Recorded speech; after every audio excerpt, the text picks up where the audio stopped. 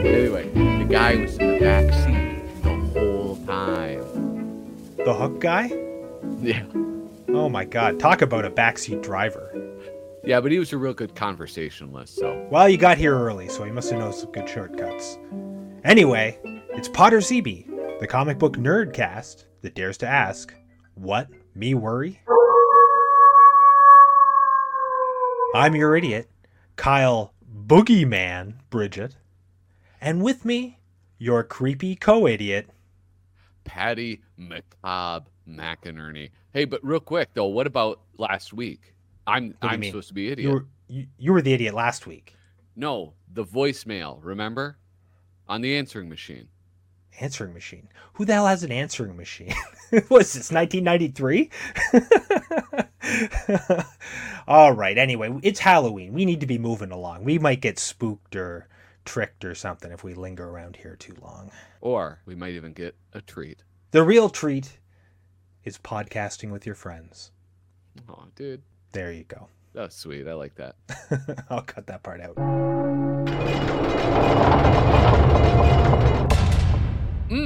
Welcome to the cheese quiz department. Yum, yum, eat 'em up. That's spray cheese. Is Cheese Whiz coming a spray brand now? Cheese Whiz has always been spray cheese. Oh, really? Not here. It's a jar of like orange goop. Cheese Whiz. I used to like it on celery when I was a kid. Yeah, I see the jar of Cheese Whiz, but I thought it was spray cheese. Oh, it's almost like Velveeta. I've never had that. Is that orange and made of goop? Yeah. Yeah. Spray cheese. Cheese is spelled with an S, not a Z. Okay. Oh, I'm singing easy cheese. Uh-huh. Max, look. It's the Leaning Tower of Cheesa. Yeah, there you go. But there's no whiz in that to make a quiz joke about the department. No, easy cheese quiz. That doesn't make sense. That's right. It's spooky season, so we're doing a spooky online horror quiz today.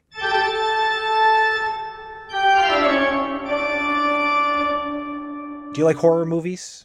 Oh, I love it. And I love this time of year so much because, one, you have horror movies galore. And two, I get to call people and nobody gets mad at me.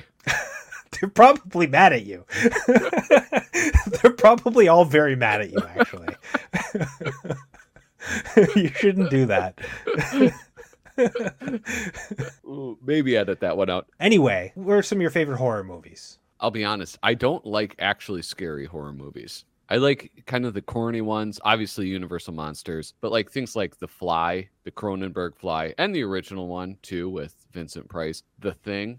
Like things that now are sort of like maybe suspenseful and kind of creepy, but not scary. That's the type of Halloween movie I like. What kind of horror movies do you like? Me? I mostly like Grindhouse, schlock, and like early direct-to-video. I also like, kind of more I guess, prestige horror, like, maybe like a Dario Argento or like a Fulci. But I like there to be lots of sex along with my violence and then occult or weird themes going on. Dario Argento, that's a name I've heard many times. I don't think I've seen a single film of his. Have I? I think Suspiria is the one to check out. Yeah. That's kind of like the main one. Okay. When you're talking about like the Grindhouse stuff, the straight to DVD things. More like straight to VHS. By DVD yeah, times, I'm not as interested. I think you and my Uncle Mo. Oh, yeah? A wise guy, eh? Would have a lot to talk about, to be honest. We should get him on here. I half expect it to be like just you with like a costume. You keep being like, oh, sorry, I'm cooking a turkey in the kitchen. I'll be right back. Oh, hey, Kyle. It's me, Momo. He used to go to this website early on in the internet, Mondo Schlocko. Are you familiar with it? I don't know that one, but I do know about like Mondo videos and stuff like that. He loved all those old, I guess, Grindhouse movies. Yeah, I'm not sure if Grindhouse is like the perfect term, but it's just like that kind of schlock, trash horror. Yeah. Up to about a Hammer horror. Yeah. that sort of stuff. All right. Well, should we get into this quiz? Yeah. So I don't know if this quiz is going to be any good. This is the Summerland review. Well, how do you? Oh, sorry. I was reading that like it was conversational. Like, well, how do you know? How well do you know your classic horror flicks? Not very well, but let's see. This first one asks, who is the killer in Friday the 13th? And then in parentheticals, 1980. Okay, so our options are Jason, Yeah. Jackie Brown, Miss Pamela Voorhees, and James Hetfield. So I know the answer to this one. Do you? Yes. It's the one without a name, Jason, without a last name. No, you're wrong. It's Miss Pamela Voorhees. He's talking about Friday the 13th, part 1. I guess. No, Jason doesn't become the killer, I think, until the second or maybe the third one. I was more of a Nightmare on Elm Street guy, but I do remember renting this and having watched some later Friday the 13th movies and being like, what the hell? It's his mom? Is she in a suit? No, she doesn't wear the suit. You don't see her. It's like the whole thing is set up where it's like you don't see her and then it's sort of revealed at the end. And then there's a weird scene where it's like the last girl is on the lake alive and Jason Voorhees, like a mutant, jumps out of the water and grabs her and pulls her under. But it's unclear if that's a dream. Anyway. That's bizarre. Let's take my word on it. No, I do take your word on it. Correct. 67% got this right. So next question. In which original franchise Halloween film is it revealed that Laurie Strode is Michael Myers' younger sister? Oh. I have a confession to make. Yes. I am not up on my Halloween. Of all the horror franchises, the big ones, Halloween is very much a blind spot for me. Yeah. More than probably any of the other big ones. And so I have seen a handful of Halloween films, including Halloween, but I'm not sure which one it would be. Okay, I remember watching Halloween as a kid with my buddy Aaron Picala, and there's Halloween 2. Halloween 3 is Season of the Witch, right? I think it's actually in Halloween 2 where they reveal it. I don't think it's so? I feel like I remember there being, wait, is it Resurrection the one that Rob Zombie did? Was that like the reboot? I have no idea. All I know is the original one. It's like Jamie Lee Curtis and Michael Myers. His mask is a William Shatner mask, spray painted white. With the eye holes cut out. It's time to play the game! It's time to play the game! All right, let's go with Resurrection. I mean, if it's whatever you think, because I have no clue. So if you think it's 2. I do think it's 2. You're going to look like an idiot, though, if you let me talk you out of it. Okay, well, it's 2. Do 2. All right. Correct. Good job. 64% got this right. Hopefully that redeems me in the eyes of the listeners. Maybe. I don't know. I feel like if you lost that much esteem over a stupid quiz, then you don't need to be redeemed in their eyes. They can go fuck themselves, basically. Ooh, but keep listening, folks. Yeah, for real. Now, just remember, this is a spooky edition. We're all... That's it, yeah. I meant go fuck yourself. In the spooky way, you know. All right, what is the name of the killer in Nightmare on Elm Street? Is it Jan Arden, Maury Chrysler, Chad Kroger, or Freddy Krueger? I mean, this one's like a tee-up, right? I mean, this is... Unless they're going to do something goofy. This is the one that they put into the test so that people who are like about to give up and navigate away from this website will be like, finally. Yeah. And the answer is Chad Kroger. Freddy Krueger's the name. You know my game. Elm Street's the place. You got the time. Listen to this. You'll bust a ride. Fred Krueger the myth, or Fred Krueger the man. It doesn't matter 'cause I'm still rapping about him, understand? So sit back, check, I'm gonna bust and vibe. Grab a hole in your feet, it's Krueger time. It's time for Freddy. No, Freddy Krueger. 97% of people got that one right. So I loved Freddy Krueger as a kid. I think that was the first horror franchise I really got. It wasn't the first I saw, but it was the first one I really got into. yeah. And I watched it completely out of order. Bold move. I never watched those movies. I watched them with my little cousin starting when I was about 7 or 8. Yeah, I fucking believe you. Yeah. And so I'm just sorry. for like, Yeah, when you said I saw it as a kid, I knew you weren't saying like as a middle schooler or a high schooler. I knew you meant elementary school.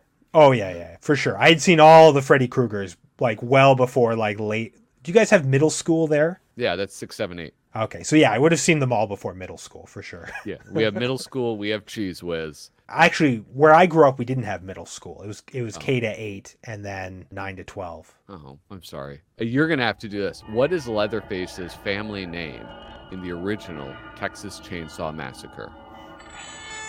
Was it Jones, Taylor, Sawyer, or Francis? Oh my god, I love this movie. I don't know. I can't think of it. I'm drawing a blank. I bet it's Francis, because that's like kind of an unsettling name, isn't it? Francis? I don't Yeah. know. I'm leaning towards Sawyer or Jones. I'm guessing Jones. Jones? All right. Ah, it was What was Sawyer. Sawyer. Ah, How are you going to man. get that? Can't even use context clues to get that. I was trying to think of like some of the other names, and it was just escaping me. There's like the Chrome Dome guy. He's the guy Yeah. they pick up. You've seen that movie, I take it. I think I've only seen the Jessica Biel one, to be honest Oh, with you. really? Yeah. I really do like that movie a lot, Texas Chainsaw Massacre. I went as Leatherface for Halloween one year when I was like, I don't know, probably like 12. One of the last times I went trick-or-treating. Yeah. Well, yeah, it's like the horror slasher movies just didn't have a pull for me. I don't Yeah, know. but Texas Chainsaw Massacre, that's like a Bergman film or something. Yeah. It's like a canonical film. It's like it has a lot of artistry to it, Yeah. and it is worth seeing. Okay. Certainly more so than the remake. Yeah. I believe it. I believe that. I know this one. What is Casey Becker cooking in the opening scene of Scream? Meatloaf, lasagna, pizza, or popcorn? I don't know my Scream movies. I'm guessing popcorn. It is popcorn. And I believe Yeah. it's like that the Jiffy Pop. Super We cool. never had that, but I always loved that. Yeah. Like the idea of that. Oh, dude. No, what I didn't realize? Okay, so I don't have a microwave, but I could be buying Jiffy Pop and just popping popcorn like that. Or you could be buying like a bag of popcorn and No, it's cooking not it in a the pot with the lid. It's very easy and it tastes better. Oh, really? Like Oh, in it's a awesome. stock pot or something? Yeah, you just take a pot, you put a little bit of oil. It'll tell you the amount that you need on the package. It's very easy. You Yeah. put a little bit of oil, put it on the heat, you throw in a couple kernels, and when one pops, you throw in the rest of the amount, whether it's like a half cup or a cup, put on the lid, and you just kind of like shake it Oh. until it Yeah. stops popping. And then it tastes delicious. You put some melted butter on there. It tastes better than any other form of popcorn, aside from maybe movie popcorn. Yeah. Damn. And it's like popcorn $2. recipe. It's like $2 for a bag that'll last you a year. Dude, you got to post this on YouTube. It's Kyle's popcorn recipe. and There we you can go. We should make have it Potter's animated. branded popcorn. I love it. Anyway, All this right. woman was making popcorn. There you Yes, go. excellent. Oh my god. In the movie The Strangers, 2008, the couple said to the killers, "Why are you doing this?" What did the killers reply with? I've never even heard of this movie. I remember this one. This has one of the dudes from It's Always Sunny in Philadelphia. Ah, Danny DeVito. No, Glenn Howerton. Because you're a Leafs fan. Oh, what is this? A Canadian website? Okay, now these are all the provinces. And this G- is like a pimple right here. That's This is- Florida. Take off. It's Florida. I Reminds remember me this. of pimples. This is Mexico. Okay, If you these are the You provinces. squeeze it, then see what happens. Take off. Because we feel like it, because you turned on the lights, or because you were home. I'm assuming it's because we feel like it. I think But- it's because you were home. Okay. Yeah. Never seen it, never heard of it. All right. Let's see how I do. Correct. Yeah. All right. What is the eerie song heard throughout Insidious? Change in the House of Flies by the Deftones. Tiptoe Through the Tulips by Tiny Tim, Minnesota. That's the creepiest possible song.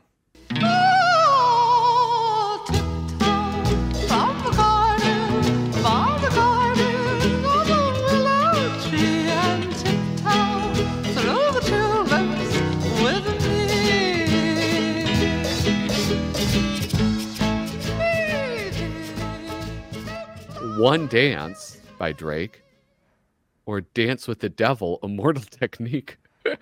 Immortal Technique is like this militant Muslim rapper. He's fucking insane. Well, I haven't heard One Dance or Dance with the Devil, but I guarantee you, if that movie is creepy, Tiptoe Through the Tulips would be the song you do. Tiptoe through the tulips. Let's go with that. Nice. Heck, yes. What is the name of the demon in The Exorcist? This one I know. Chris, Zuzu, Pazuzu, Lucifer. Well, Lucifer isn't a demon, and neither's Chris. So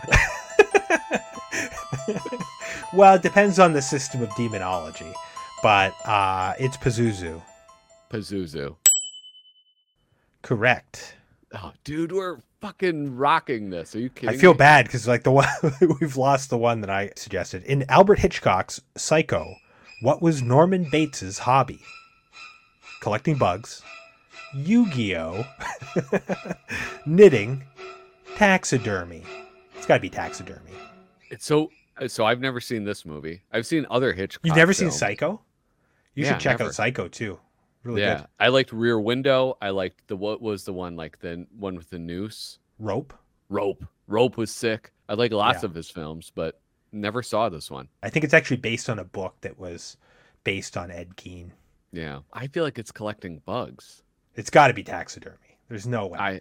Well, which one did you talk me out of? Because now it's my turn to talk you out of. Wait, did I talk you out of one? You just said you did. I don't know what you're talking about now. I'm I completely think it's lost. collecting bugs. I really You think it's do. collecting bugs? having not seen it. All right, fine. Okay, I'm telling you, it's taxidermy. cool. Having seen it. Yeah. Oh shit! Ah, I accidentally hit the taxidermy.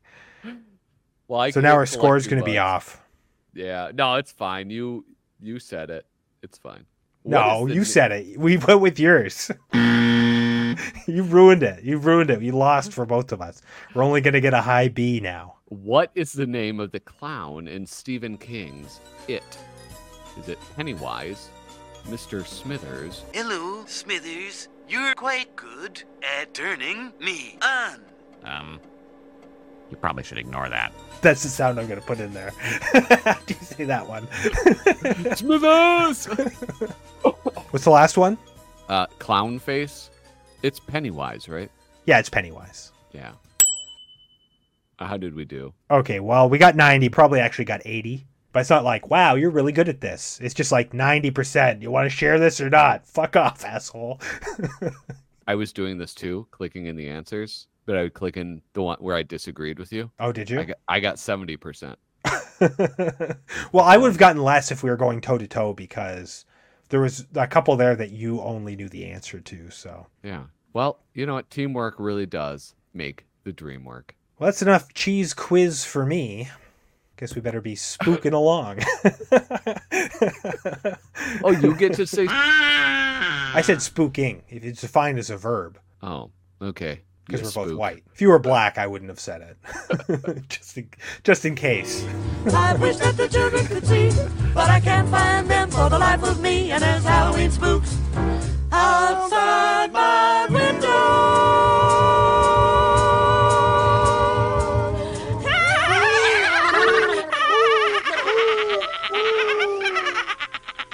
Trick or treat.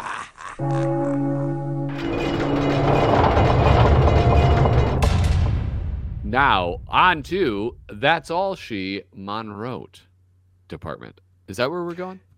Yeah, that's right. So normally we explore the Monroeverse comic by comic, but today we're getting a little abnormal. We're veering from Z-Plan. Z-Plan. What, is that a what is that, Fantasy Island reference? Yeah, it's horror. That counts. No, it doesn't. He says the plane. There you It's go. a I'll edit plan. yours in. Anyway, I was flipping through cover site. Wait, that's not the website either. What the That's hell? my website. I'm just kidding. I don't have money to throw around on frivolous prank domain names. That's all I have money for. I was flipping through some cracked monster parties from the 90s. And that was sort of like a super special kind of thing that they did. And I think they did them quarterly. So I think you got 4 monster parties a year if you were reading Cracked. And I came across this Bill Ray comic. It was originally from Cracked number 229 in 1987. And I thought, hey, let's look at what Ray was doing 10 years before Monroe. You know, it's Halloween. It's a night for experimenting with new and uncomfortable things. So the comic we're looking at is Monster Babies Horror Tales. Mm-hmm. It is their, it's a possessive, right? It's their horror tales. Yes. Hold on. I'm just loading up the actual artwork here. Oh, you can barely tell. I actually hadn't noticed that. Yeah. But that makes sense with the context of the comic. But let's talk about the art first. So this is very different from certainly what Monroe would become. Yes. And even from what Monroe looks like where we're at on the second comic in or whatever. Yeah. Is he using like a brush on this? He's using like a brush for some of the like the broad outlines. Yeah. I assume like on the face and stuff where there's sort of deep shadows and stuff to get a little bit of line weight variation. But this looks like it's mostly pen with some zipatone. Yeah. It's amazing. If you presented this to me without the context of Cracked Monster Party, I would not have guessed that Cracked produced this. Well, this is from the Mort Todd years. So you've got Bill Ray, you've got Klaus, Dan Klaus, yeah. And then also, you know, Severin and Ward is there. I think Rob Orchakowski is there. Don Orheck. It's really quite a stacked roster that they had. Yeah. This is mostly the sort of style that I used to think about when I would think about Bill Ray, because he was easily one of my top 20 cracked artists, I think. Maybe he might even breach the top 10, but hold on. I mean, he's in my top 10 of Mad. Like, how could he not? How could it be debatable whether he's in your top 10 of Cracked? Well, I mean, I don't know. I'd have to sit down and lay it out. But there's a lot of good cracked artists, right? Like Klaus, Ward, Severin, Orchakowski, Orheck, Riccigliano. You named all those Vic people Martin, before. Don Martin.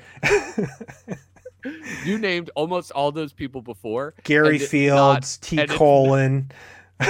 Stop. It's not 10. I think you just hit 10. And there's no way T. Colin is better than Bill Ray. Oh, I love T. Colin is fantastic. T. Colin. You made that name up. Look, I don't mean no. I don't mean to, like, I really like Bill Ray. So I don't want to say he's no T. Colin, but there's something that T. Colin's got that Bill Ray doesn't, and vice versa. You think he's better than Don Martin? I think T. Colin's better than Don Martin? In Cracked, yeah. Not broadly speaking. Like, if I had a list of cracked artists, like all the cracked artists in front of me, you'd pick 10 before you pick Bill Ray. I might pick 11 before I pick Bill Ray, or I might pick 8 before I pick Bill Ray. That's why I say it's debatable. Dude. Well, but the thing is, like with Mad, is that Monroe is like so formative for you. If you took Monroe out, Bill Ray wouldn't be a big player in Mad in your mind, I don't think. Yeah, because he wouldn't be in Mad. I think he had other stuff in Mad, didn't he? Yes, almost certainly. We could look it up on crackedcoversite.com. It now forward. I had it forward to madcoversite.com. I felt a little guilty. Oh man. Anyway, I really like this artist. There's some other artists in Cracks whose name I can never remember. There's a few articles that I really love as well, but Bill Ray's up there for sure. And so I saw this in this Monster Party issue that we're looking at. Yeah, I don't know where to go from here. So we talked about the art. Let's talk about the story. Can we talk about the art real quick a little bit more? Sure, yeah. Sorry. Not the chicken fat. We'll do chicken fat last. Okay, yes. Like you said, it's pretty different than Monroe. It still does feel a lot like his style, like the use of the zipatones. The bottom of that first page where you have this sort of like garbage pail kid. I couldn't tell what he was supposed to be. Like that sort of like sunburst behind him that's created by doing the hatching. Stuff like that really reminds me of him in Mad Magazine. Something like the background hatching in this is top notch. I love it. Like so much of it just curves just perfectly. The whole thing has a nice sort of like sheen of gray over it, but it's still very, very clear, really strong, like negative spaces popping of like the white, and just like everything sort of draws you in to look at it. Like that you're talking about in the sort of second panel there with he actually has a button on that says Trash Bucket Kid.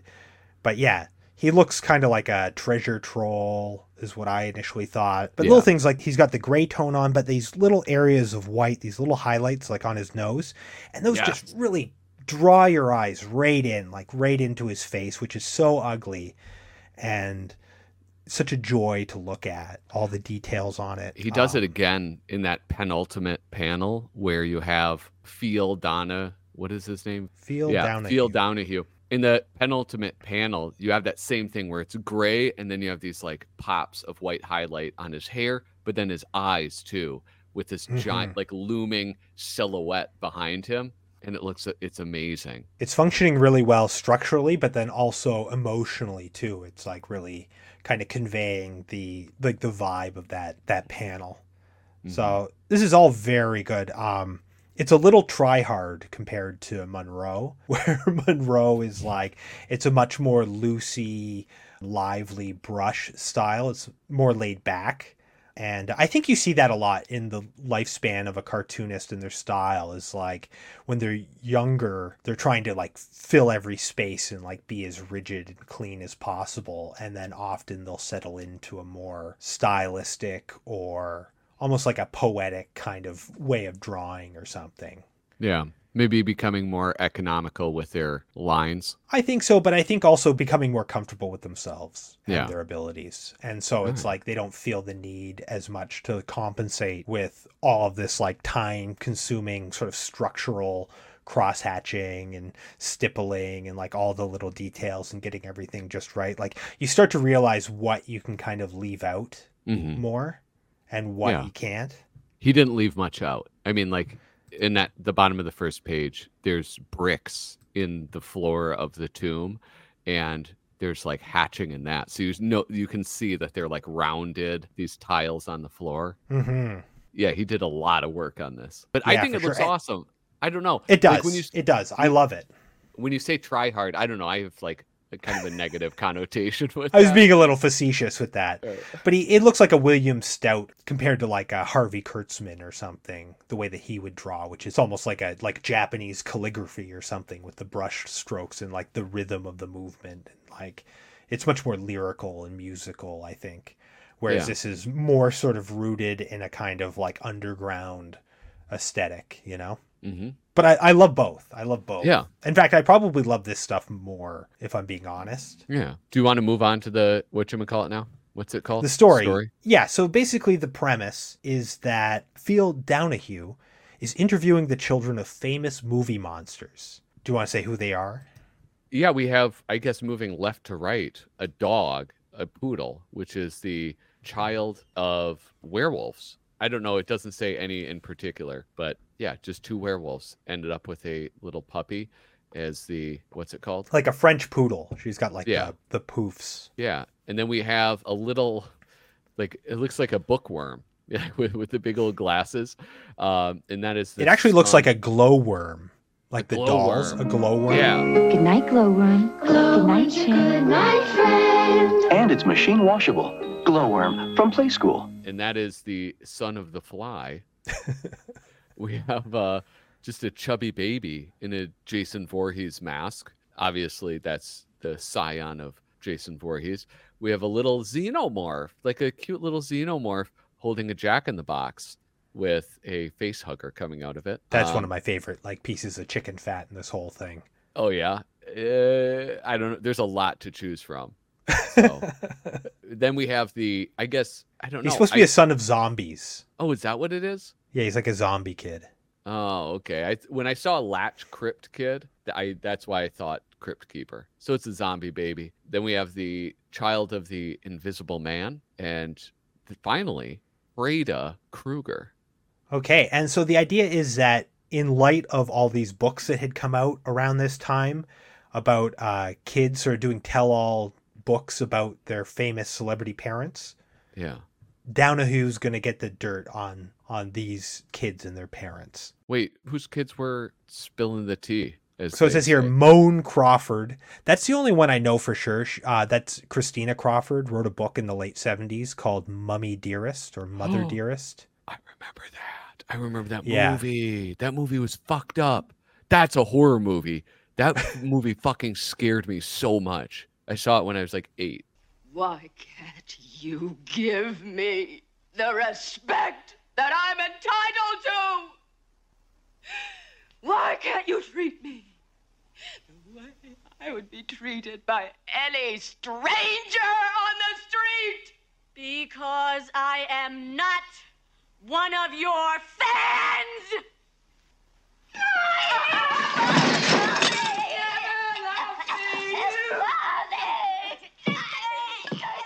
It was too much, dude. And then there's Batty Davis, Boing Crosby, which like that's not really a horror name, and President Raygun. Dude, some of his kids came after him.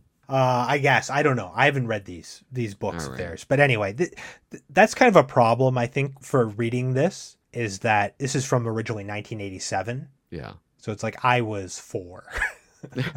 My cultural references were pretty limited at the time.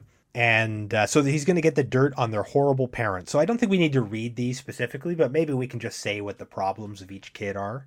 Yeah. Okay. So like, what is it? The kid for the latch crypt kid, his parents just leave him every night. They just wander off. What the fuck is that? Doesn't make any sense to me now that I think about it. Because zombies don't go out at night. I mean, zombies go out whenever. Yeah. But this was a cool one because they pull in the mummy and Dracula. Yeah. And so you have like and Pee Wee little, Herman.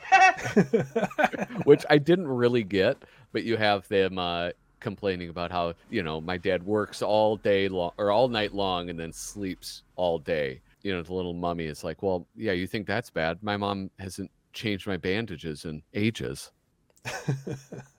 Okay, so the next we get Son of the Fly, and his father never thought of anyone but himself. He always hogged all the desserts and never had a kind word for him.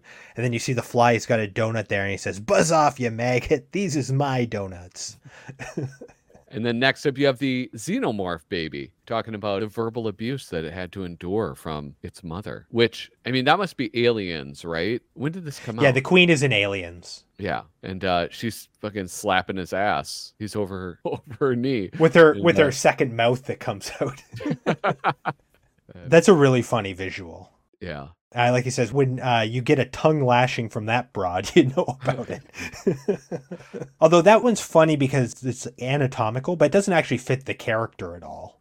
No, not at all, because there is no personality to the xenomorphs. Okay, so you got the invisible kid, and he's got a great line. "I always feel like my father is just looking through me." He's so involved with his community activities, and then they have a picture of his community activities, and he's out flashing women. He's going, "Evening, ladies, woo woo." He's got the trench coat open, but of course he's invisible. And he says he always tells me children should be seen and not heard. I ask you, Phil, where does that leave me? The thing I love about this, though, is the kid's outfit, dressed like a very stereotypical teenage, like an MTV hat and like the big sunglasses and the Hawaiian shirt. I like that one. That's like the most stylized one in that respect. Yeah, and I like the dialogue there. I think on that one is really good. Squeezes a lot of jokes in there. Then we have the dog, just a normal dog, saying, "Ever since the very beginning, I've been a continual disappointment to my parents." And you have these fearsome-looking werewolves. I guess just one's a werewolf, right? There's a werewolf and then a whiff wolf. That's what a female werewolf is. I don't know if you knew that. I did not know that. Yeah, it comes from German. So it's more like Wiff-Wolf. Yeah, but okay, because it's like there was a wereman and then a whiffman. That's what like the original where man and woman, the etymology of those comes from. Do you know what they call it when you get a whole bunch of werewolves together in one area so you can see them all at once? No. A Wimmelwolfer.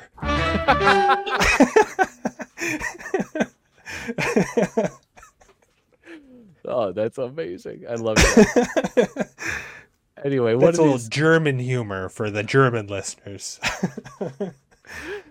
One of these werewolves is saying, "That little sissy doesn't get it from my side of the family." We have, what'd you call her? Frida Krueger? Frida. She's upset because her father wanted someone who would take over the family business. And then there's a picture of her. She's painting nail polish on her Freddy Krueger glove. Yeah. He's like, "You got to cut the cake with it at least." Yeah, kind of a cool effect, like because it's black and white and she's painting her nails. And so you obviously have the nail polish beside, but then using the highlights on the glove and then like little kind of, what are those called? Those little black marks. Oh, you're killing me. I can't remember. There's actually a word for them. There's a Yeah. there's a book that was written that's like the glossary of comic terms. Yeah. And there's that'd be there's really words cool. for everything. It's like an emanata or something. But I think emanata is specifically like emotional things. Like Oh, yeah. little, like drops of sweat and stuff like that. I think there's a different term for it when it's these things, but Yeah. All right. Then we have this little chubby baby wearing the Jason Voorhees mask. He's saying, well, what a bunch of crybabies. I want to have my dad's job. The only trouble is every time he gets bumped off, the bum keeps coming back. That's the story of millennials right there. that's it. The baby boomers. Yeah, Keep they trying won't to kill ever our retire. parents, and they keep coming back. Jeez Louise, those bastards. Yeah, so then it kind of all devolves, and little baby Jason, I don't know if they say his name. Anyway, he's like, children of monsters used to be respected. Son of Frankenstein, son of Kong, Dracula's daughter. Heck, even Dracula's dog, Zoltan, got in on the act. And it's so hard to say Downahue. Downahue, he's like pointing at him, he's like, I'm not scared of you, and I'm not scared of nothing, because I'm a grown-up adult. And they're like, we know what you're afraid of. You're always looking over your shoulder for that humongous quivering mass that's creeping up on you. Turn around. Oh, and of course, who is it? Oprah. Oprah. I feel like fat Oprah jokes, those are really sort of passe now. It's because she's not fat. Well, and you're not supposed to make fun of fatties for being fat. So it's both. Yeah. I just feel like Oprah being fat jokes, like those were everywhere up until about the mid 90s. It was like Killing Barney or something, it was like just a go-to joke. And then it just kind of went away. I guess she lost the weight basically or whatever. And then you'd see it a little bit. There'd be jokes about her losing the weight and gaining it. And now no one talks about it. Well, maybe we should bring it back. There you go. Yeah, bring Hey, back Oprah. body shaming Oprah. No. Hey, fatso, No, why'd you look, burn up Maui? there's nothing wrong with being a fatty. I think fatties are what's a nice word that rhymes with fatties? Fatties are goodies. We like the fatties. Fatties are yes, all fat fatties. chicks. That's what we say. And also yes, skinny chicks and in between. We're body positive here on Potter ZB, or should we call it Bodder ZB, the body shaming podcast. Should we discuss the chicken fat in this? I forgot there's chicken fat still. Oh my God. What are some of your favorite chicken fats in here? Okay, favorite chicken fats? Top 10 chicken fats? Wait, you have 10? No, it was just a throwback to your top 10 cracked people. I have a list of about 7. All right, the cartoon characters that keep appearing: Kermit the Frog, Bugs Bunny, Goofy, Donald Duck. And then there's like a man. I don't know who that man is supposed to be. Peter Venkman. That's a line from Ghostbusters. I'm gonna go for broke. I am madly in love with you. Don't believe this. Will you please leave? And then she threw me out of her life. She thought I was a creep. She thought I was a geek, and she probably wasn't the first. You are so odd. I thought it was Peter Venkman. I thought it was Bill Murray, but I was like, no, that can't be. I must be seeing things. It's a second Ghostbuster reference in here because there's also a movie accurate Slimer. Yes, I love the Slimer. But the other thing that I love is there's a cactus in a pot that is named Dave. I have that. That's the first one on my list. I have these arranged by panel. So first panel, I have cactus named Dave. And then also the xenomorph with the Jack in the Box. It's a face hugger. Those are my 2 favorites in that panel. Yeah. I didn't love the cartoon characters popping up. Like there's Bugs Bunny and Donald Duck and Goofy. Like because I feel like they didn't really fit in. Yeah, I guess you're right. Some of them I liked more than others. Look at I can be so easily convinced. Yeah. Okay, and then the second panel, it's a movie accurate Slimer. That's a good panel. There's lots of stuff. That's with Pee-wee. What's the next one? Oh, the one with the xenomorph. He's wearing a button that says Ripley Fan Club. I mean, that one's kind of funny because, like, you're rebelling against your parents. Yeah. But then the other 2 here I don't get. Like, one, why the $49.95? I don't know what that relates to. Were there, like, expensive toys made of this? They made a xenomorph right when it came out. Like, Globo or someone made it. And then there was toys in the 90s. So I think it's like supposed to be like clothing or something, like it's a rich kid. I don't know. Why the Pillsbury Doughboy? I couldn't figure it out. I was racking my brain trying to figure out why the Pillsbury Doughboy there. Yeah, I don't know. I wish I had an answer for you. Even more confusing to me is the dog on the collar. It says, I love Lorne Green. Well, that one is on my list because Lorne Green was a spokesman for Alpo dog food. Alpo. It's got the beef dogs love to eat. That's it. That's because why, I looked him up, and it was like, he was on, what was it, like some cowboy show? Battlestar Galactica, and he was on cowboy shows and stuff, I think. Yeah. I didn't think it could pop. Right, well, he was on he was the Alpo guy for like a decade. Oh my God. And this is one of the few cartoon inserts that actually make sense, is you have Goofy sticking his head in saying Garsh. Yeah. And he's looking all horny or whatever. I thought he was a cow, though. Well, I mean, that's a recent discovery, I think. Yeah. Oh, okay. Yeah, that makes sense. And then, just fast forwarding, there's some pretty good hair jokes. I had those too. Yeah, Hair Club for Men and Made in Korea. Do you remember those infomercials? I'm not only the hair club president, but I'm also a client. That's good. I like the little cross Band-Aid at the end, too. Oh, yeah. And the hole in her shoe. I like that. Yeah, that's one of my favorites. It's a classic. Took me a while to realize that's what that was. I always would draw a swirl, because a lot of times it would be stylized as a swirl. Yeah. Before realizing, like, oh, that's like the hole in perspective. Yeah. All right, well, what'd you think of this? I loved it. It was so much fun to read. It was pretty funny. It was just marvelous to look at, though. Yeah, is this like Bill Ray, like you wouldn't expect to see him for you? No, I guess it's not. It was really cool to see so much detail, though, because I got so accustomed to his work in Monroe, like we were talking about with like the zombie kid, seeing that level of attention to the drawing. It was, I enjoyed that to quite like a lot. detail and texture and stuff like that. Yeah. Well, I remembered looking at this when I was, 11, 12, and really loving it. I used to get those monster parties, right? Because they just came out, I think, quarterly. So they were great because they would recycle a lot of older crack stuff. So you got to see a lot of this stuff. All right. Yeah. So let's get moving on. We need a spooky outro, though. Ooh. All right. Let's get out of here.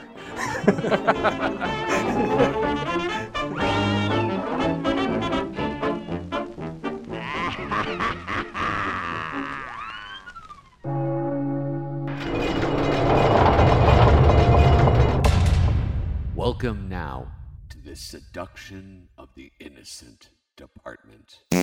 That's right. For comic fans, there's nothing spookier than the Comics Code Authority.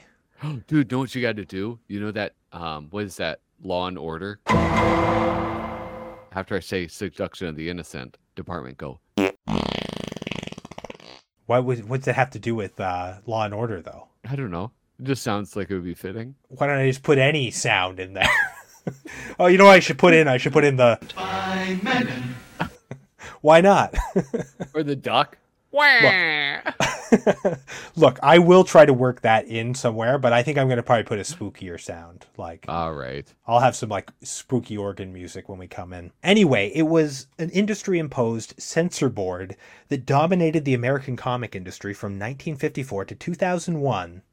And idiots, it is restrictive. I thought you were about to drop a different R word. It's... So what are your thoughts on the Comics Code Authority? Growing up, did you notice it? Did you care? No, I don't think I noticed it, and I don't think I cared very much.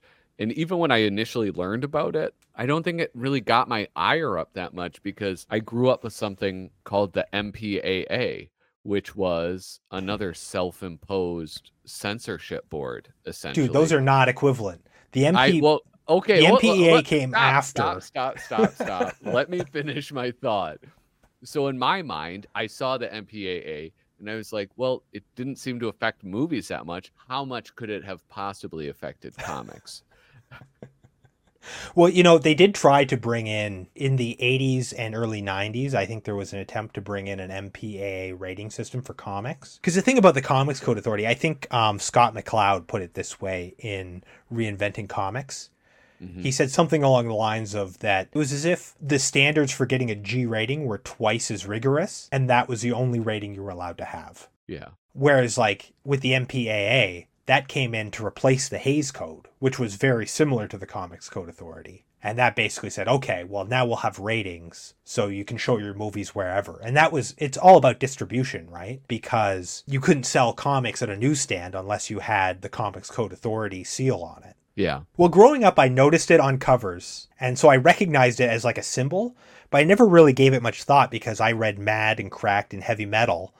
And I didn't have access to comic stores. So I didn't know there was like comics that you could get that were outside of the Comics Code Authority, which you could get in the 90s if you went to the direct market, which was sort of burgeoning. But I didn't have access to that. So to me, it was just like, it's just something that's on the cover of comics. Mm-hmm. And comics are just kind of not that good compared to Mad and Cracked. Yeah. So we have here the Comics Code Authority of 1954. Should we just read the preamble or? Let's give an introduction to what the Comics Code Authority is and how it came about really quick. Yes. And also this way we get to bring up a very creepy character of the Comics Code Authority, who I think is a real Don't talk about of comics. William Gaines like that. I thought we were body positive. All right. He's not William creepy. Geen. No, Frederick Wortham. Lightning crash. I'll down pitch that. So, comic books came about in the 1930s, and by the 40s, there was already public concern over the effects of comic books on children. But the moral panics over comic books and juvenile delinquency didn't really kick off until Frederick Wortham hit the scene. And we've talked about him before, but in 1948, he published an article in Collier's called Horror in the Nursery, which was followed up by the Psychopathology of Comic Books in the American Journal of Psychotherapy, and then his heavy-hitting book in 1954 called The Seduction of the Innocent. And honestly, what a sick title. He's got away with titles. In the American Journal of Psychotherapy, I think it's that article, there's just like in big letters, Marijuana of the Nursery. Oh. That's what they called breast milk? Yeah, they're trying to push formula hard.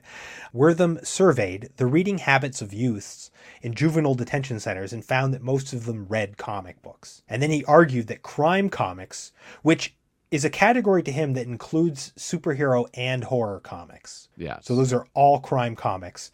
And he said that those had both an overt and also subliminal portrayals of sex, drugs, violence, and that they were causing the children who read them to become juvenile delinquents. Mm-hmm. Beyond simply glorifying crime, he felt that crime comics were instructive. And so in his book, he has examples of kids who drew a map before committing a crime for doing some thefts, saying, they learned how to draw a map from comics. He also said that Superman was a fascist comic and that it used the muscular male body as a moral symbol, not unlike the Nazis, who also wanted to create Supermen. And that Superman was also a nationalist and a Masonic kind of figure, kind of Hitler-esque, and that he was very violent, etc. Batman and Robin, secret homosexuals. Yeah. I'm not sure if you ever noticed that, but... That rumor never died. No. Do you think they're the gayest of the superhero combo? It sort of depends on the era. I think that like Aquaman sometimes is pretty gay. But the thing is that Batman and Robin are like the archetype for the like... The winter spring romance. Yeah. Anyway, and then also that Wonder Woman was full of sadomasochistic bondage scenes, and also that she was a lesbian, and we know that. Having read them. And then he argued that also comics were loaded with subliminal depictions of sexuality. So this is from his book. I want to show you something and tell me what you see here. Breasts. Where are the breasts? I mean, I see breasts on the woman, but then I also see his shoulders like a butt cheek. This is the next panel. Yeah, dude. I knew it. I saw it. There you go. So like I had no idea what he was talking about. And so basically, you see that as a butt. I thought that was supposed to be like pubes and like a leg. No, dude, that's like, you are so desensitized to sexual muscles, human muscles, that you just can't see a butt when it's right in front of you on a man's shoulder. I think he was going down. He was picking up the artistic Muscle Man magazines that you could get at the time and trying to justify like, I'm only jerking off to the subliminal naked women that are on this buff, oiled up dude's body. Yeah. Anyway. That's fine. Don't kink I shame. think it's a little spurious, that claim. And then, of course, real crime and horror comics were extremely violent, of which, they weren't appropriate for children. But he argued that those books combined sex and violence, encouraged sadomasochistic tendencies, and this came at a time when there was already a moral panic brewing over juvenile delinquency broadly at the time, due in part to rising youth crime rates, which, there were social factors for that, right? It was right after the war, he had all these latchkey kids without fathers, Yeah, bunch of Italians. Hey, paisanos! But his credentials and his expertise, they legitimized the fear in this growing moral panic and sort of gave the moral panic over juvenile delinquency a target, which was comics. So what followed was a series of highly publicized hearings by the U.S. Senate Judiciary Committee investigating comic books and juvenile delinquency, of which Wortham was brought in as an expert consultant. Also, William Gaines was brought in. William Gaines, publisher of Mad, but also EC titles like Tales from the Crypt, Vault of Horror, Crime, Suspense, and all that.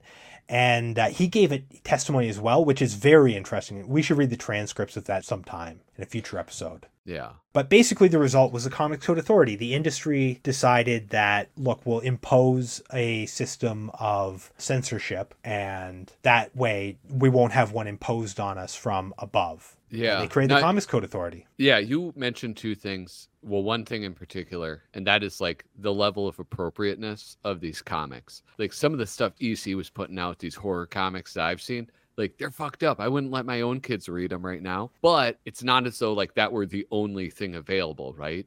There was the funny animal comics or whatever they're called. There's tons of kids comics available. It's not like this was all there was. No, and also there were adults reading comics. That's the thing that's never talked about, in this whole equation. Is it's just taken as a given that only kids are reading this comics and that these are targeting them, we've mentioned before, Boy Island on Pinocchio or whatever it's called. It's treated as that sort of thing. But adults were reading comics, and you can see comics at the time that are specifically aimed at adults or trying to aim at that audience more. But kids were reading them, and probably what they needed was a rating system you would have for movies. But instead we got something like the Hays Code. Yeah. But as we go forward reading this, I want you to think about this, that Wortham said of the Comics Code that it was an inadequate half measure and basically did nothing to solve the problem. So he wanted to go way, way farther. Basically, he wanted to ban comic books completely as a form. Wow. All right. Well, that is an interesting outlook. There is one part of the Gaines transcript that I want to read, and maybe it's more apropos later. That's a misuse of the phrase apropos. Maybe it's more appropriate later on once we've read some of this stuff. So that's sure. I have a couple things to chime in as we go through this too. All right. So we've got the original code here. So it's in multiple parts. I'm not sure how many parts, but the last part is advertising. I think we can probably skip that. But in my opinion, that's the only good part of the code, basically, where it's you can't advertise sex toys to kids, and you can't scam kids. You can't do all this stuff. It's I think there should be some advertising standards were definitely needed. But here we go. So we've got the Code for Editorial Matter, General Standards, Part A. Do you want to read this first one? This is number 1. The crimes shall never be presented in such a way as to create sympathy for the criminal, to promote distrust of the forces of law and justice, or to inspire others with a desire to imitate criminals. So there's a lot to say there, but I think the next few are all sort of very similar. So maybe we should just kind of trade off on these until we get to number 6. I think that's a straight run of things that are all kind of saying the same thing. So number 2, no comics shall explicitly present the unique details and methods of a crime. Number 3, policemen, judges, government officials, and respected institutions shall never be presented in such a way as to create disrespect for established authority. Number 4, if a crime is depicted, it shall be as a sordid and unpleasant activity. I love that one. Number 5, criminals shall not be presented so as to be rendered glamorous or to occupy a position which creates a desire for emulation. And number 6, in every instance, good shall triumph over evil, and the criminal punished for his misdeeds. One of the things that jumps out to me is that very first one. Crime shall never be presented in such a way as to create sympathy for the criminal. So no oh, my mom's sick and I don't know what to do. And gosh, I'm just going to knock over this jewelry store just so that I can keep us out of the poorhouse and give her, I don't know, liver medicine. It's purely propaganda. You can't have any kind of multifaceted criminals. I think that part was actually amended in the 70s to make it so that you could create sympathy so long as you sort of laid out that it was ruining their lives. Like you could create sympathy for them as long as they were suffering. So you could have Mr. Freeze, who is committing these crimes as a desire to cure Nora, his wife, but it must be portrayed as bad. And he's also miserable because he commits crimes. That's actually a character I'd be very interested to see how he was depicted early on in the Comics Code Authority. Yeah, as I brought him up, I was thinking my biggest memories is that Bruce Timm's Batman the Animated Series. Yeah, I don't know when Mr. Freeze came about. He was in the 60s show, right? Yeah. Mr. Freeze, I believe. Batman, but you were supposed to be a famous Frosty Freezy by now.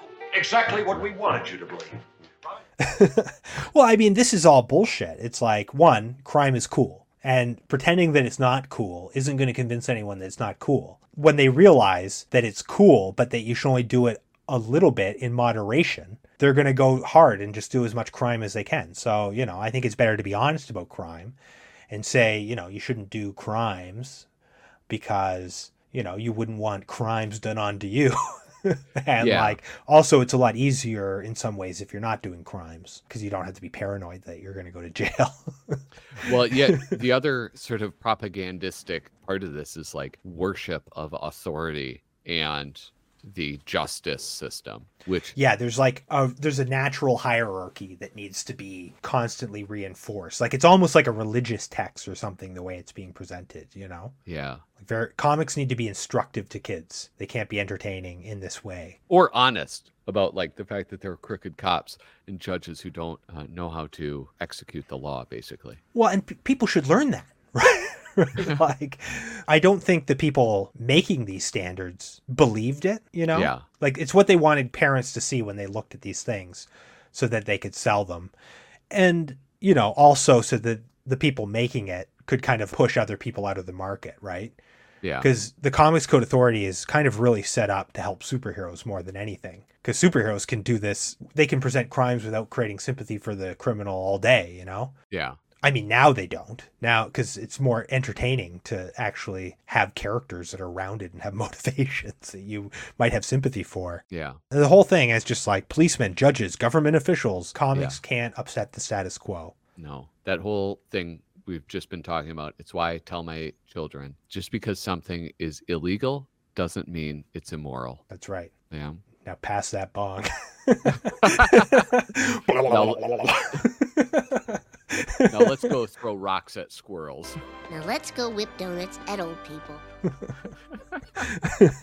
And then, of course, the last one is every instance of good shall triumph over evil and the criminal punished for his misdeeds, right? Which is like, that doesn't happen a lot. Often when criminals are punished, it's not for their misdeeds, No, it's on a technicality. Scenes of excessive violence shall be prohibited. Scenes of brutal torture, excessive and unnecessary knife and gunplay, physical agony, gory or gruesome crime shall be eliminated. There you go. I mean, that's all the good stuff. Yeah, I mean, it kind of is, right? Like, especially what you were saying before about like this versus the MPAA. There is no rating system. Everything is just G. Exactly. This is all you're getting. Yeah, it's like every comic has to be for every age. Like, so if like a 4-year-old picks it up, it's like, nope, no worries. Yeah. So number 8, no unique or unusual methods of concealing weapons shall be shown. I just like that one. Well, it's so bizarre that they're like, we're protecting children. Yeah. Right? From learning how to keister a knife or whatever. Very little concern about why the child has a snub-nosed revolver, but he can't know how to hide it. My brother's son, they were coming back from the States. They were down in the States for something. They were coming back and they're driving through the border and the border guard's like, do you have anything to declare? Do you have any firearms or mace? And my brother said no, and they drove through him. His son was like, Dad, what's mace?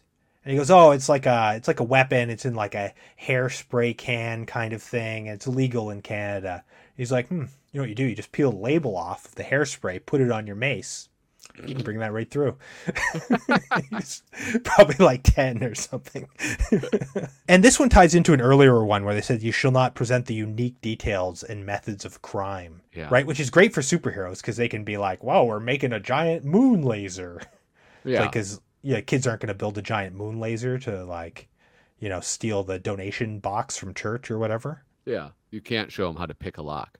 No. All right. Number 9, instances of law enforcement officers dying as a result of a criminal's activity should be discouraged. That's another one that got amended in the 70s with like some caveats where it's like, okay, you can show it, but it's only for like the emotional resonance of the story. And, it has to be that it was bad guys that did it and they have to be honored as heroes afterwards or whatever.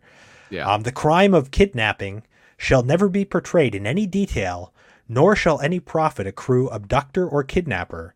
The criminal or the kidnapper must be punished in every case. This is one that makes me ask a lot of questions, right? Like, was there a lot of like juvenile kidnappings going on at the time? Yeah. Were there many kids? Oh, maybe that's where kidnapping comes from. It's when you're taken These by kids a are doing child. it. Help, I've been kidnapped. I don't know. That's such a weird one. Like, it seems so specific. Like, it makes me wonder, like, if there was a specific case of, like, kids trying to kidnap themselves and extort their parents or something. I don't know. 11. The letters of the word crime on a comics magazine cover shall never be appreciably greater in dimension than the other words contained in the title. The word crime shall never appear alone on a cover. And then restraint in the use of the word crime in titles or subtitles shall be exercised. So I did a video for my series Canonically Crumb a few months back on Harvey Kurtzman, and I looked at crime titles. So here's just some of the crime comics I came up for a scene where I was like talking about how many crime comics there were with crime on it. Yeah. So we've got Inside Crime, Underworld Crime, Crime and Punishment, Crime and Justice, March of Crime, Police Against Crime, Almanac of Crime, All Famous Crime, Crime Suspense Stories, The Perfect Crime, Crime Detective, Crime Does Not Pay, The Crime Clinic, True Crime, The Crime Machine, Down with Crime, Crime Incorporated, Crime Fighting Detective, Crime Reporter, Famous Crimes, Fight Against Crime, Horror Suspense, Crime Files, Crime Mystery, Crime Smashers, Thrilling Crime, Crime Patrol, Crimes by Women, and Men Against Crime. How the hell are you expected to find your crime magazine if there's that many books about crime? I think probably a lot of these were fly by night, so probably you wouldn't go to the stand and there'd be like, here's how many? 28. There wouldn't be 28 crime comics on the shelf. There'd be like 12. Okay. I guess that makes sense. This is where I think my favorite quote from what's his face? Ed Gein? I think this is where my favorite quote from Ed Gein's fuck. William Gein. William Gein. Nom, nom, nom, nom, nom. That's your mom's face. He's eating it. He's making a little hat out of her leg. When he was hauled before Congress and was giving his speech, this was my favorite line in the whole thing. Oftentimes, it seems to get overlooked. It's not the most quoted one, but it's this. What are we afraid of? Are we afraid of our own children? Do we forget that they are citizens too and entitled to select what to read or do? Do we think our children are so evil, so simple-minded, that it takes a story of murder to set them to murder, a story of robbery to set them to robbery? Jimmy Walker once remarked that he never knew a girl to be ruined by a book. Nobody has ever been ruined by a comic. But the thing with the crime, right? Or like, don't show how crime is done. Don't explain how to hide a weapon. Don't use the word crime.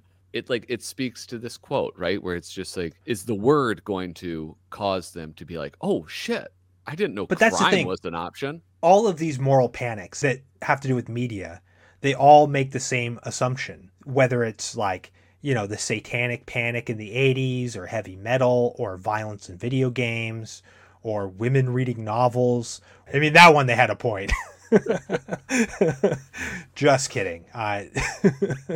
But they all take this assumption that, I mean, even with like cancel culture, even if you want to extend it to that, where people are like wanting to cancel things, people only really believe that the things that people read will have a direct one-to-one result of them doing the bad thing. Yeah. They only believe it when it's the thing that they don't like. Mm-hmm. You know, nowadays you've got this like war between the sort of identity left or whatever, woke liberals or whatever you want to call them, and like the anti-woke right. And it's like on one side it's like we want to ban books with representation of LGBTQ people and all this stuff because it's going to turn our kids gay. But then on this other side, you've got the people saying like, well, no, they're not going to turn your kids gay, but we want to ban these books with racist imagery in them because they're going to turn people racist.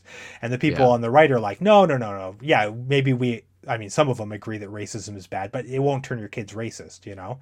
And so it's like people only believe that when it's something they don't like or they have some sort of visceral reaction to.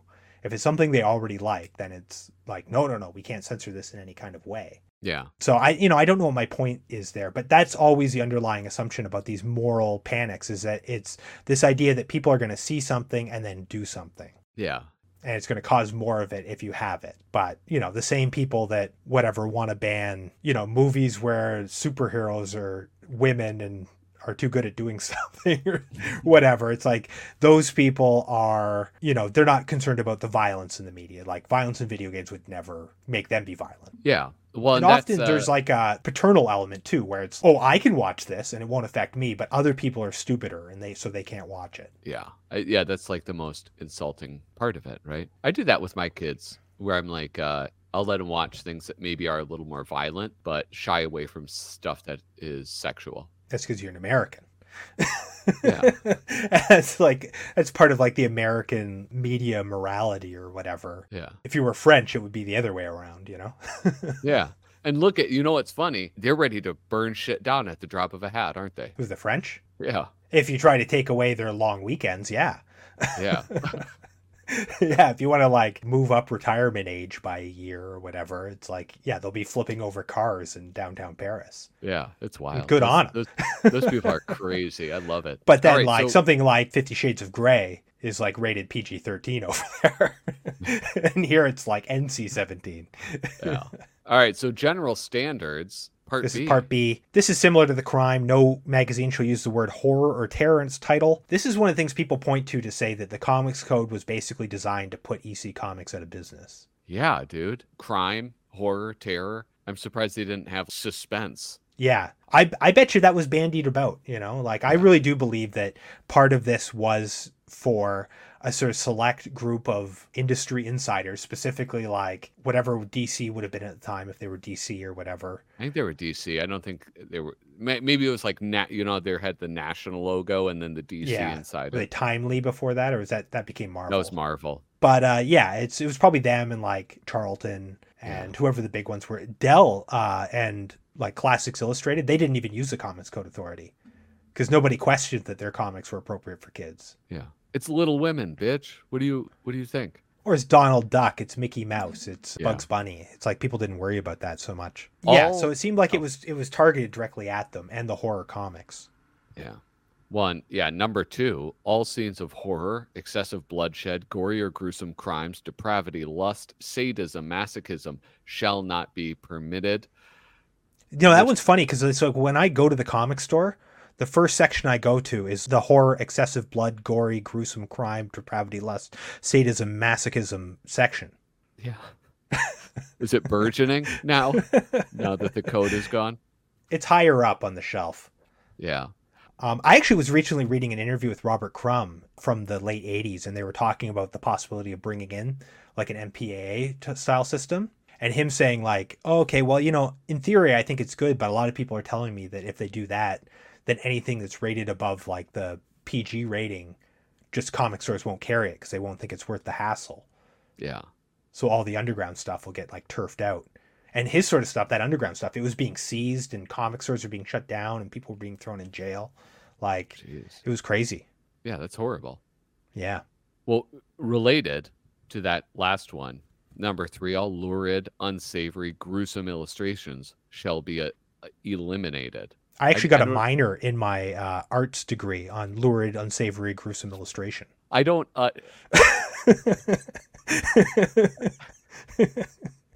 Effectively. I'm trying to have a serious conversation right now, sorry. Kyle. I'm sorry. I don't understand the difference between those two. the 2 and the 3.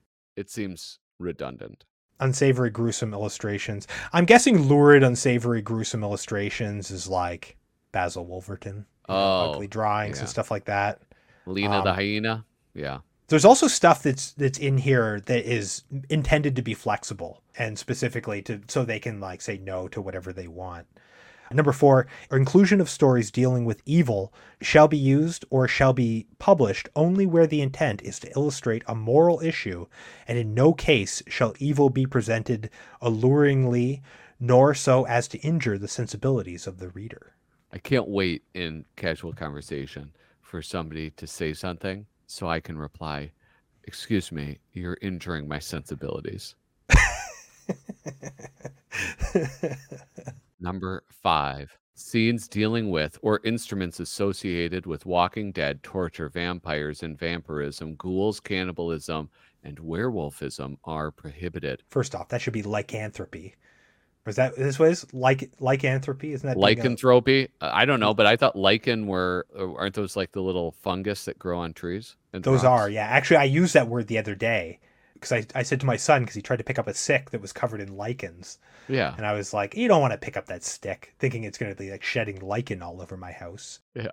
And then I stopped and thought and was like, wait, no, is that werewolves? So interesting about this is one of the rules that really kind of helped bring down the comics code or to really start changing it. And that was in part because there was a DC writer named Marv Wolfman. That was his name, and he was not initially allowed to be referenced. And so DC had to start publishing the names of their artists at the beginning of their books or in their writers and stuff so that they could reference them in the book. And that opened the floodgates. And so the code was amended to allow vampires, ghouls, and werewolves, when handled in the classic tradition such as Frankenstein, Dracula, and other high-caliber literary works written by Edgar Allan Poe, Saki, Conan Doyle, and other respected authors whose works are read in schools and around the world. You'll note zombies were still not allowed for lack of literary merit, but Marvel got around it by calling them Zoovembies. Oh. Marvel always does weird shit like that where they like change the name slightly. Do you think that's got to be a Stan Lee move? Yeah. Do you think that they used the term Walking Dead in the comic as reference to the Comics Code Authority? Do you think Kirkman thought of that? I don't think so. Because I think that term already like existed. Yeah. I'm pretty sure. Yeah. No, it did. It most certainly did. But also, I don't think this is like it's not like people don't carry around the Comics Code Authority. It's not like Mao's Little Red Book or something. But that'd be a cute little like apocryphal story, right? Like just he should start saying that. Like I did it as like an homage to like the tyranny of the Comics Code Authority. Yeah, if you're a liar and you just want to say things and it's called I guess if you're a truth absolutist, you can't have fun with history. Jeez Louise. I guess. I don't know. I don't think that one is so interesting. There was a series of comics called I think Frederick Wortham comics. They were like underground comics, and they were like the most lewd, offensive comics that people could come up with. Yeah, that's fun. General Standards, Part C. All elements or techniques not specifically mentioned herein, but which are contrary, I love this, to the spirit and intent of the code and are considered violations of good taste or decency shall be prohibited. That's fucking amazing that they're just like, also, whatever the fuck we forgot. You know what that is? That's like the legal equivalent to when you go into like a dry cleaners and they have a sign that says we're not responsible for lost or stolen items or whatever. Yeah. It's licensed to steal is what that is. Oh, they're saying that we can say no to whatever. And I bet you, so there was that big case of Judgment Day you've probably heard of. Anyway, it was a comic about a black astronaut, basically. It wasn't about a black astronaut initially, but that was like the reveal. And it's like this astronaut that goes to a planet. I think there's like orange and blue robots or something. And there's like a hierarchy of them. Yeah. And it's sort of like all laid out to be like, how ridiculous is it? The arbitrary color of your robots determines like what their life would be. And the last scene, it's like, oh, I'm glad our planet got past that a long time ago. And the astronaut takes off his helmet and he's a black dude. The Comics Code Authority didn't want to have it put in. And so there's a quote here. This is a quote by Al Feldstein. Mm-hmm. This is about the conversation between like the Comics Code Authority office, whatever they're called, and William Gaines. So he said it can't be a black. So I said, for God's sakes, Judge Murphy, that's the whole point of the goddamn story. So he said, nope, it can't be a black. Bill just called him up and raised the roof. He threatened a lawsuit. And finally they said, well, you got to take the perspiration off. I had the stars glistening in the perspiration on his black skin. Bill said, fuck you, and he hung up. And the comic ran uncensored. They ran the comic. But Gaines was so fed up that he dropped all comic publication except for Mad, basically, right then. And he just did Mad as a magazine. Yeah. Golly. But yeah, it's like that was the last straw. He was like trying to get these comics published. You can see it because the Comics Code comes in 54. And it's like Mad becomes a magazine right away. Now, I mean, if you ask Tom Richmond, he'll tell you that it's because Harvey Kurtzman got an offer to edit Pageant magazine. Yeah. But I mean, it comes so in concert with the Comics Code. It comes exactly in line with when the Comics Code comes in. And if you're a magazine, you can do what you want. You're not beholden to that code. And so I think it's kind of a bit of both. But Mad became a magazine. Panic did not. Panic went with the Comics Code Authority. So they were running simultaneously. So in 1954, the last month when there was no Comics Code, Mad and Panic was out. Mad was monthly, Panic was bi-monthly. The next month, Mad switches to bi-monthly, so it doesn't come out the next month. It comes out the following month as a magazine, bi-monthly magazine, without the Comics Code. Panic comes out that same month with the Comics Code Authority. It does one more issue after that, and then it's done. There's no more comics from EC Comics. I mean, that's like the worst part about, like, imagine a world where EC Comics continued putting out comics. You know, when you hear like these stories about, like, imagine like where technology would be if like Rome hadn't fell, you know, if like technology just continued from that point on instead of having like the Dark Ages or whatever. I feel like that with comics. I feel like comics would be more advanced and maybe like a higher art form. I think they probably would have achieved the graphic novel earlier and sort of become more mainstream in that way, and never had quite the same stigma that they're for kids, because there was already a stigma that comics were for kids. And then they basically said, no, actually, yeah, they are for kids, only for kids. Yeah. And so that's basically how it was, unless you were going out of your way to read, you know, National Lampoon or whatever, you know, actual magazines. It's like if you're an adult, you read magazines. If you're a kid, you read comic books. Yeah. All right. So we should probably power through these three. Yeah. So wait, where did we leave off? So General Standards, Part C. They have a thing about special precautions to avoid references to physical afflictions and deformities. This one's funny. Although slang and colloquialisms are acceptable, excessive use of it should be discouraged, and wherever possible, good grammar should be employed. The next section, religion, just one. This is very interesting, I think. Ridicule or attack on any religious or racial group is never permissible. I feel like that one's worded in an interesting way where it says, I guess it says ridicule or attack, but that doesn't leave a lot of room for like criticism, you know, especially when it's like they've also got authority figures need to be respected. So it's like you can't do any kind of criticism of like, you know, corrupt churches or anything like that. Yeah, or Italians. Intelligent Italians? Something's wrong. I guess they count as a racial group, I guess, in the 50s. Yeah. Now they're just white. Ugh, don't remind me.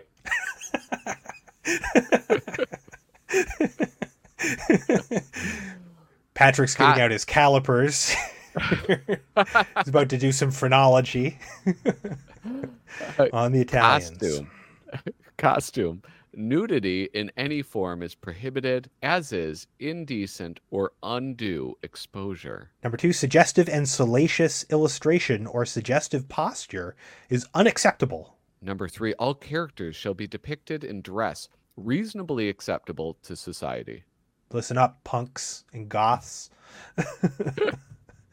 And number 4, females shall be drawn realistically without exaggeration of any physical qualities.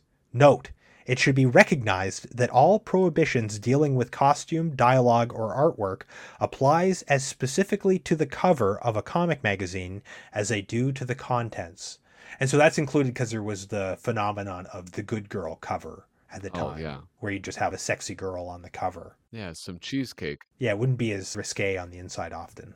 Yeah. So, I mean, that sucks. That whole category. You can tell I'm not into that.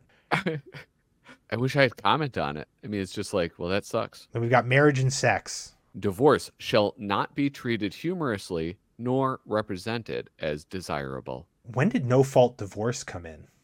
I don't know, the 90s or something. It's like the 40s. Might be the 50s. No-fault divorce. History. America. Oh, here we go. California was the first U.S. state to enact a no-fault divorce law. It was signed by Governor Ronald Reagan, a divorced and remarried former movie actor, so at least he's not being a hypocrite. It came into effect in 1970. Dude, I wasn't that far off. No, you were right. I thought it was the 50s. Yeah. I guess we were equidistant from the right date. Split the difference. Yeah. So there you go. So, I mean, that would have been like a hot button issue at the time. Yeah. There's things about the Comics Code Authority that I actually agree with on a certain level. Like, I think that divorce is probably not desirable for most families. I think that gruesomeness and gratuitous violence isn't something that I want, and I don't want my kids to read. And in theory, I agree with some of this stuff, but I just don't agree with it as like this sort of like blanket solution for everybody. It's like they've taken things that individually you might say like, well, who's going to argue with that? And then made it so that, I mean, it's all you get. But here's the problem. If divorce could not be treated humorously, you wouldn't get every Tim Allen movie from the 1990s. Well, yeah. So actually, in that sense, I agree with it. But I mean, yeah, I mean, it'd be better if people who weren't compatible didn't get married, I guess. I guess that's the yeah. I mean, I don't know. Yeah. I don't know. I think divorce can be amicable. I think divorce it can be good. I think divorce is better than there being like a marriage where like people want to be divorced but can't. Yeah. Well, no, and I'm not saying yes. I understand that, but it's like I think that there's like all sorts of these things within the Comics Code that I'm like, yeah, this is actually like this lines up with my values to some degree or another, or like at least what I would hope that I live my life like. Anyway, illicit sex relations are neither to be hinted at nor portrayed. Violent love scenes as well as sexual abnormalities are unacceptable. So that's very restrictive. Right. Yeah. That's the kind of thing where in movies, when the Hays Codes came in, all of a sudden couples didn't sleep in the same beds. That's bizarre. Or, I mean, and so that's not even like where my modern mind goes. Like sexual abnormalities would be like, don't show two gays smooching. That's what they mean here. That's what they mean here by sexual abnormalities. They mean anything outside of like prim and proper white people missionary sex. But that's not even like there. Like that's not even hinted at. It's like the like Leave It to Beaver family relationship or whatever. Basically everyone's like a Ken doll down there. Number 3, respect for parents, the moral code, and for honorable behavior shall be fostered. A sympathetic understanding of the problems of love is not a license for morbid distortion.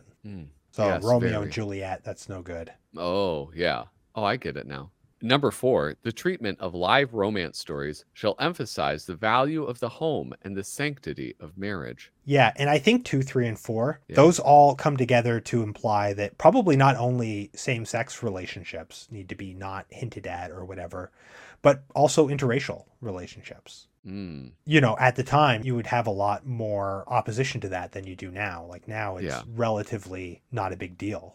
I mean, there are segments of the population where it does seem to be a big deal to them that other people are doing it. But for the most part, that's not as big a deal nowadays as it would have been in the 1950s. Number 5, a passion or romance interest shall never be treated in such a way as to stimulate the lower and baser emotions.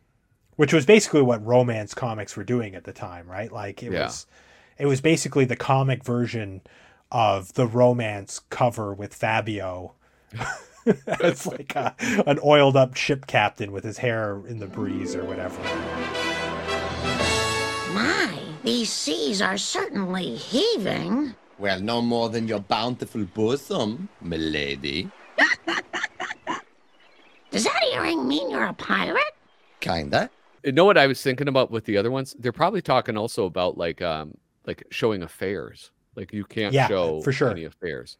For sure. And number 6, seduction and rape will never be shown or suggested. Odd that they would pair those two together. Yeah, that's real big. She was asking for it energy on that, you know? Like by the way she was dressed or something. Seducing and rape are kind of like conflated. Yeah. In a weird way. And number 7, this is actually a rule that I'm instituting on this show. Sex perversion. Sex perversion or any inference to same is strictly forbidden. This episode's going to be 5 minutes from now. Just cut out all of my parts. I'm going to go back and edit out all the perversion from the previous episodes. Joke's on him, audience. I do all the editing. So really the joke's on me. Now, you were saying that this is the part, code for advertising matter. This is the part that you have some thoughts on, some interesting thoughts. Or rather, I don't think it's like a big, like, I think these were probably pretty good, right? Because it's like, no liquor and tobacco, advertisements of sex instruction books are unacceptable. You know, you can't sell pinups or art studies, right? Because they were selling porn out of the back of these magazines, right? The version of porn at the time. Which, like, I wouldn't be opposed to that in comics that were for adults. Yeah. But, you know. But what about liquor and tobacco? Like you were just saying, like the whole thrust of this conversation is that like somebody seeing this in comics isn't going to cause them to do it.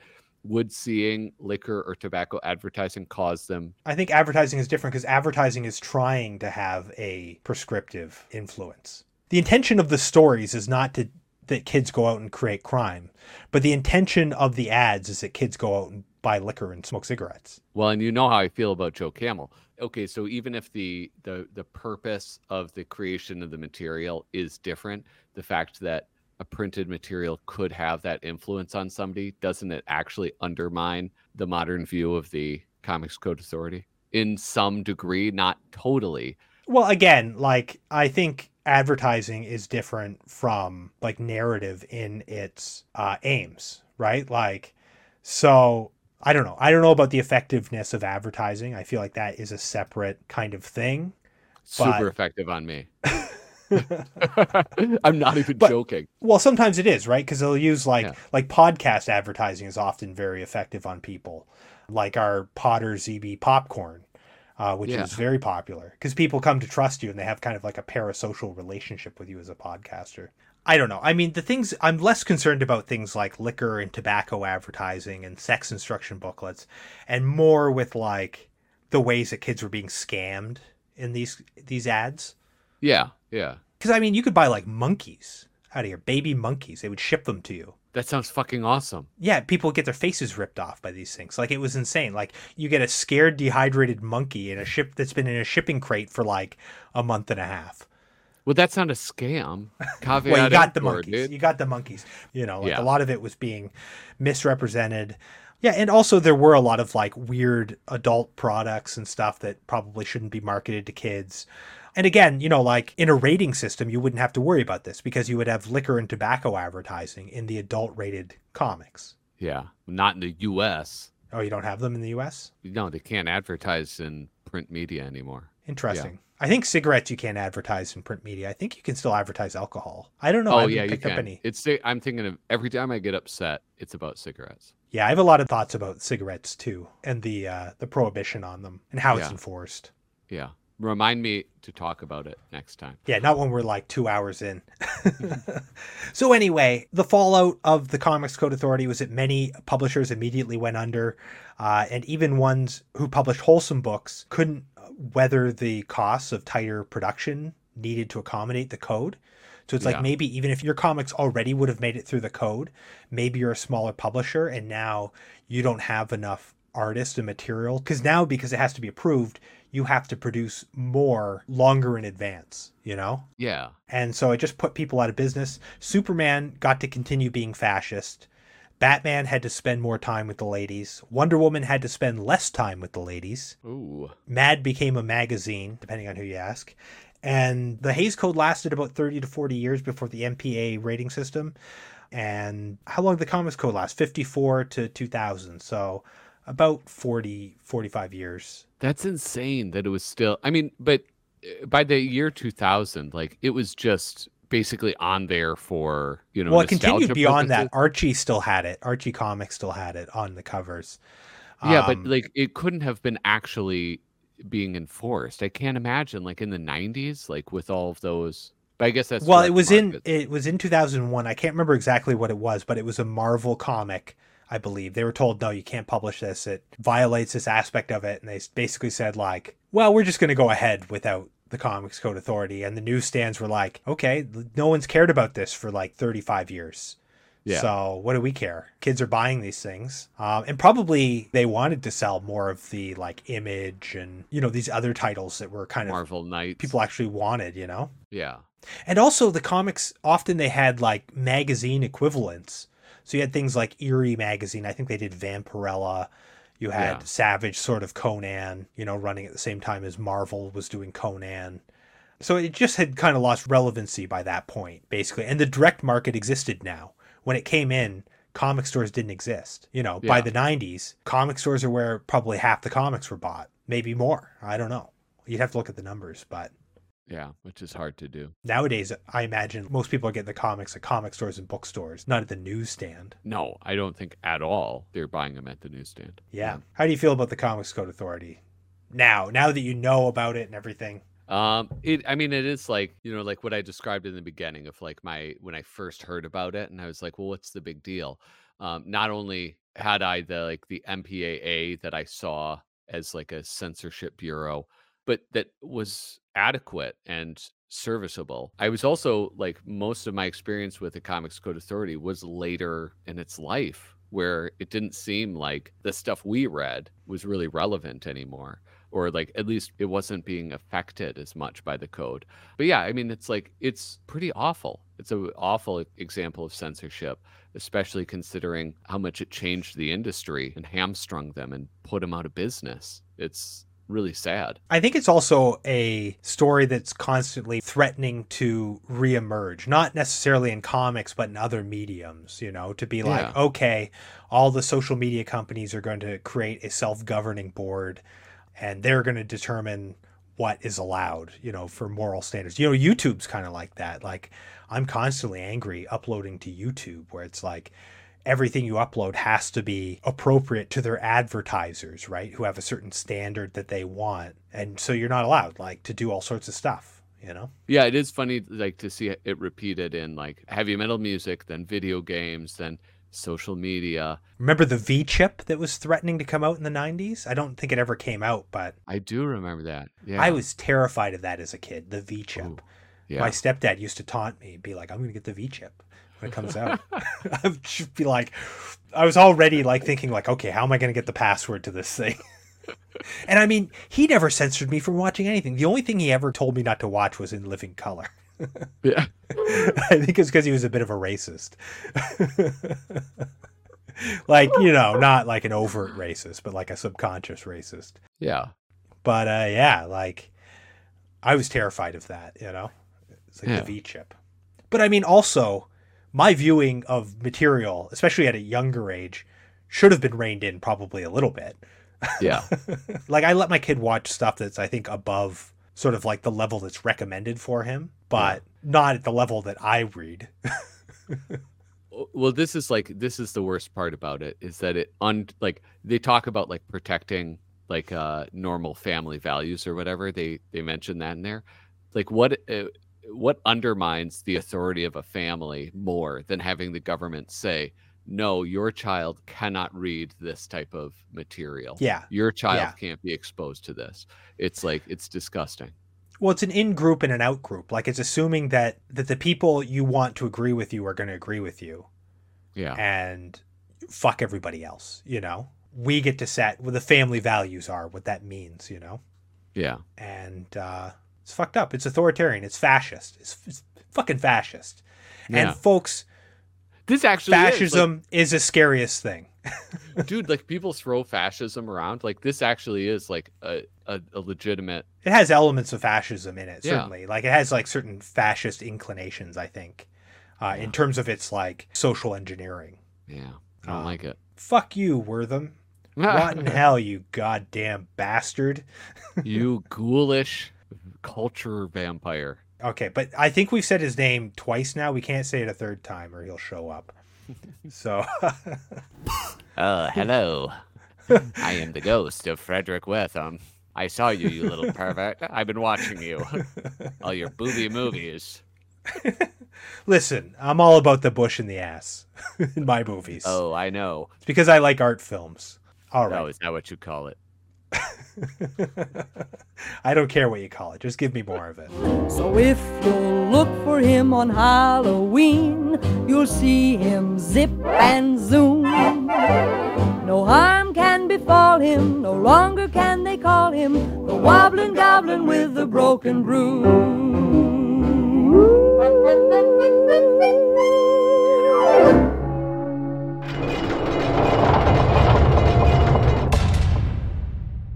All right, Kyle, here we are at the begging and groveling department. That's right. And we're begging and groveling for our lives. Ooh. All you ghouls and you goblins, you specters of the night, you scary creatures. This is our opportunity to get down on our knees and say, hey, please don't murder me. And also, tell your friends about Potter Zeeby. If you're an ancient mummy locked in a tomb deep in a pyramid somewhere and you don't have any friends, tell your mummified cat about Potter Zeeby. And if you have letters, you can send them to us. Yeah. potterzebypodcast@gmail.com. Make sure to address us as Dear Idiots or You Idiots or I'm going to murder you idiots. Make sure you put parody somewhere in there.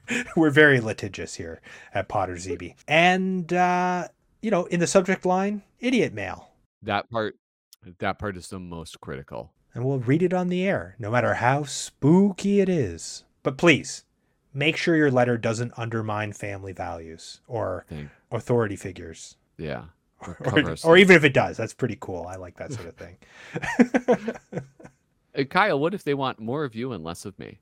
Well, you can find me at my spooky website at kylebridget.com, where you can hire me to exhume your dead parents or reanimate your cat or draw you a picture or teach you how to draw a picture or just to generally stalk you and cause mayhem in your life. You can also check me out on YouTube, where I'm at Little Cozy Nostril. I'm at Little Cozy Nostril most places, but especially on YouTube, where I have a series called Canonically Crumb, where I explore the comics and characters of R. Crumb's Crummyverse, and I have a new episode coming out there, probably, I think, the same week that this drops. You can already watch it now on Patreon. And buy the Potter Zeeby t-shirt at my TeePublic, link in the show description. What about you, Patrick? Mm-hmm. You can go find me at youtube.com/@flippinthrough. I drop a new mad review every Saturday. I live stream every other Sunday. And I don't know, you can flippinthrough.com, links to my Instagram, my YouTube, my Etsy. You can buy a button from me. It's pretty cool. They're cursed buttons. If you make a wish on it, it'll go bad. If you want me to cover you in ectoplasm, slide into my DMs. It's very slimy slide. You'll slip right in there.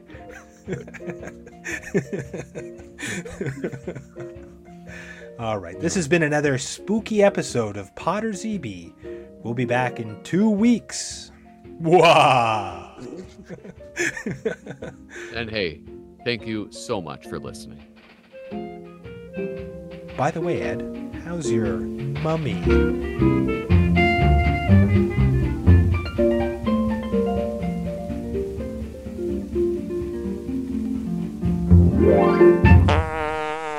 Blah! I farted.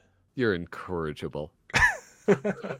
All right, let's stop this fucking recording. This one went really long. You better edit it so my hilarious Maui joke isn't cut off.